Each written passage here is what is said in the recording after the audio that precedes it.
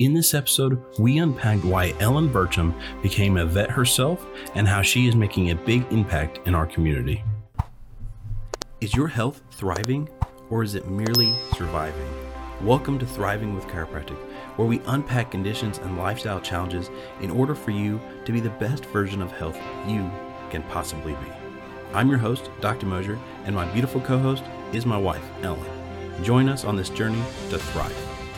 Hey folks, Dr. Mosier here, and I have Ellen with me today, and you are actually a recent graduate, a recent vet. When did you graduate?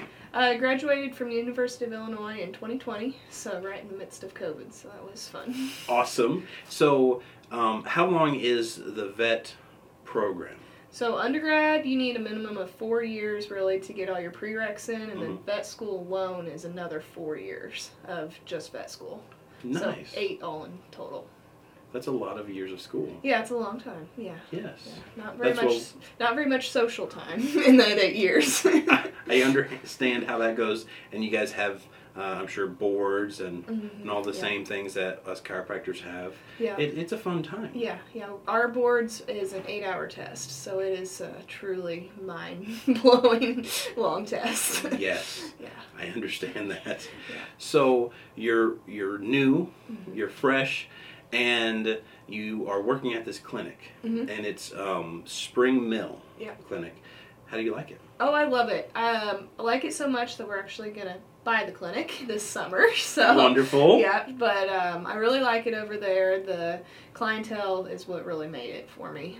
The work-life balance that we actually have, a lot of clinics do not have much work-life balance. So this one, I can make it here for my 5:45 appointment instead of a hit and miss on some other clinics. So those are the two biggest points that really drove it home for this is where I want to be.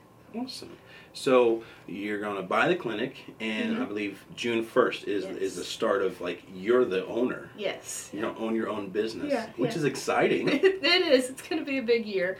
Yes. Yeah, I'm excited for it. It's something I always knew I wanted once I got into vet school. After talking to a few vets, they'd come in and experienced vets would come in and kind of give us pep talks about their career paths and whatever. And so different business owners definitely encouraged that. So it's always been on my mind, but I didn't think it would happen 2 years out of school. I thought it'd be 5 to 10 years out, but it came along, so we're going for it. Well, I think we opened this probably 2 years after I graduated, so you're at the right time frame. Normal frame, yeah. So, are you nervous?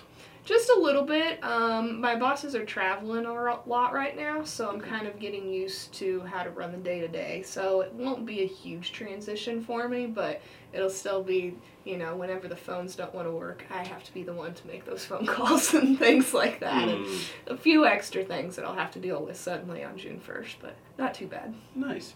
So, now that you're going to take over, are you going to make any changes, or are you pretty happy with how things are? Or? Yeah, we're mostly keeping stuff the same. The biggest thing, we want to add a haul-in large animal facility. Of course, the price of metal and everything went up this year, so, maybe not day one, but definitely here soon, I want to get that added in just so we can do more in-clinic large animal things instead of having to go out for all of them. But other than that, I don't really want to change much. I like how everything's ran. I like how it's set up. I like the flow of stuff. So I want to keep all the protocols the same and things like that. So nice. Now, I want to backtrack a little bit, but why did you go through all that schooling? What is your favorite thing to do as a vet, or why you became a vet? Yeah, so growing up, everybody always told me, well, you'd be a good vet, because I grew up on a farm. We had horses, goats, and cows, and I never believed them, and finally I got into a clinic in high school, and it's like, oh, this is actually what I want to do. I knew I wanted to do something in agriculture, but the mix between the medicine and animals was really what kind of sealed the deal for me. That I really liked both components. I just never put it together, the obvious that would be a vet. Makes sense. Yeah. So, what animals do you like? Do you like working with, cats, dogs? Yeah. Or Cattle. Yeah, I'd say beef cattle are probably my favorite to work with. I definitely don't mind working on dogs at all. Cats, we tolerate each other. So Nice. I think that we have that mutual agreement with most of my cat clients or cat patients. But yeah, Yes. beef cattle is definitely where my favorite is, especially with them. You get to know the farmers attached to them really well, and so we have some really good clients there that it makes it fun to work with all of them too. Nice. Well, there is a lot of farmland around here, a lot of farmers around here, and there's a lot to it. There's a patient, we won't mention any names, but he measures the scrotum on bulls, Yeah. right, to see if that bull is going to produce. Yeah. Tell us more about that. Like, Yeah. what's with that? So a big part of beef cattle is making sure that they have a calf every year. And so we want to make sure that every step of that process works. So part of that is making sure that the bulls can actually go out and get cows bred. So we will do breeding soundness exams on all the bulls. It's about this time of year. 2 weeks ago, we did 97 bulls in one day here for Washington County alone. So Wow. that's our big day. We have everybody haul in from the county, and we just test them all back to back to back. And on average, we have about 10% of them will fail. So had we not tested them, was going to be 10% of that bull's herd was not going to get those females bred. And that could really, that could make or break a producer at the end of the year. If we had a whole group of 25 cows come up as open, not pregnant, that could really hurt your bottom line at the end of the day. So a few bucks for a test here and there, they pay for themselves to find those bulls that aren't going to be fertile and aren't going to work. So this year we actually had a little bit higher. We were at 13% for Washington County failed. The other two counties so far are right at 10% so far. So Nice. Yeah. So you're saving that farmer thousands of dollars by knowing, hey, Yeah. this bull isn't going to exactly. produce. Yeah. Which, speaking of pregnancy, you're pregnant. Yes. How far along are you? Right at 17 weeks this week. So just in the second trimester, and glad to be out of the first trimester slump of just being tired. So now Nice. hitting a nice stride. So you're about to own a business, and you're about to have your first child. Yeah. You and your husband own a farm. Yeah. Is there anything else you do? No, that's about it. We do have a river that runs through our property, so in the summer times we try very hard to not work on Sundays. We try our best. Some days that doesn't work, we just get chores done. Some days you can't help it, but we do enjoy going and sitting at the river in the summertime, and we've been watching all the March Madness games right now, and so just hanging out with our cows and our dogs, really. That's about it. Which brings me to another point. I want to rehash out how we first met. Yeah. Right? You told me something in the consultation room that I Yeah. thought was interesting. Yeah. Speaking of all the work that you do, you came in that day, and that day, do you remember what you did that day? Yeah, I had just pregnancy checked about 100, maybe 200 heifers or so that day. And for that, we rectally palpate the heifers to see if they're going to be open, not bred, or pregnant. So that's what I had just done quite a few that day. And how far do you stick your arm?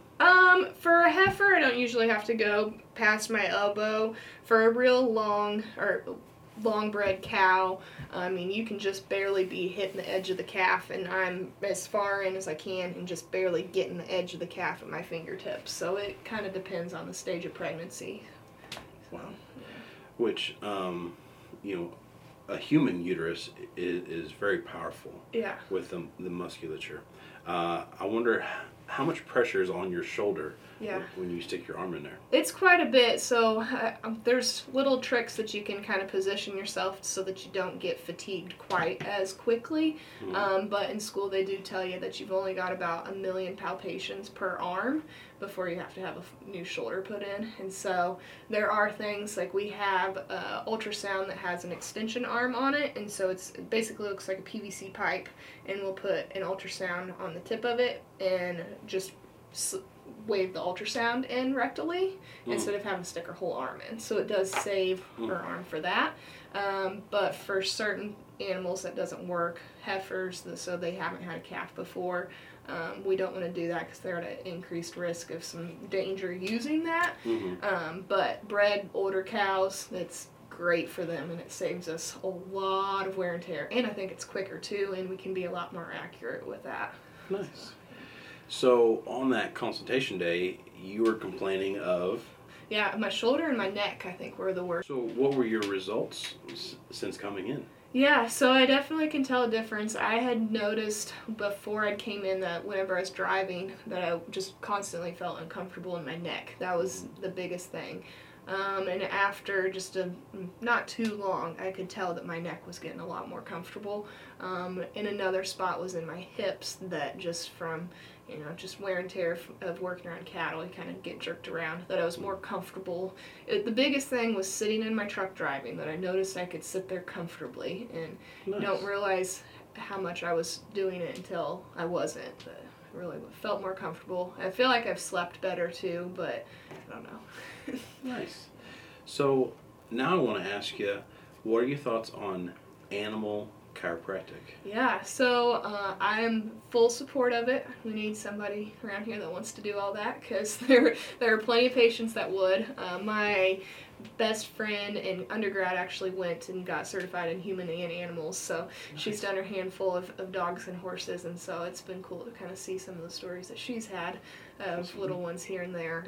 But yeah, I completely support it. There was a time in my life when I thought I would go back to school and get certified in it. At this point, I can't imagine doing more schooling at all. Yes.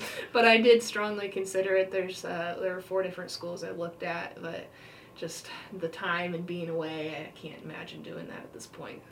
Right, yes. And that would be really hard, especially when you're starting your own business. Now, I'll tell you a story, but don't tell nobody, okay? Yeah. So I have a really good patient, and he comes in, and he's kind of upset, and he's telling me about how his wife is just at home bawling her eyes out. Yeah. Because she's holding this little dog about yay big.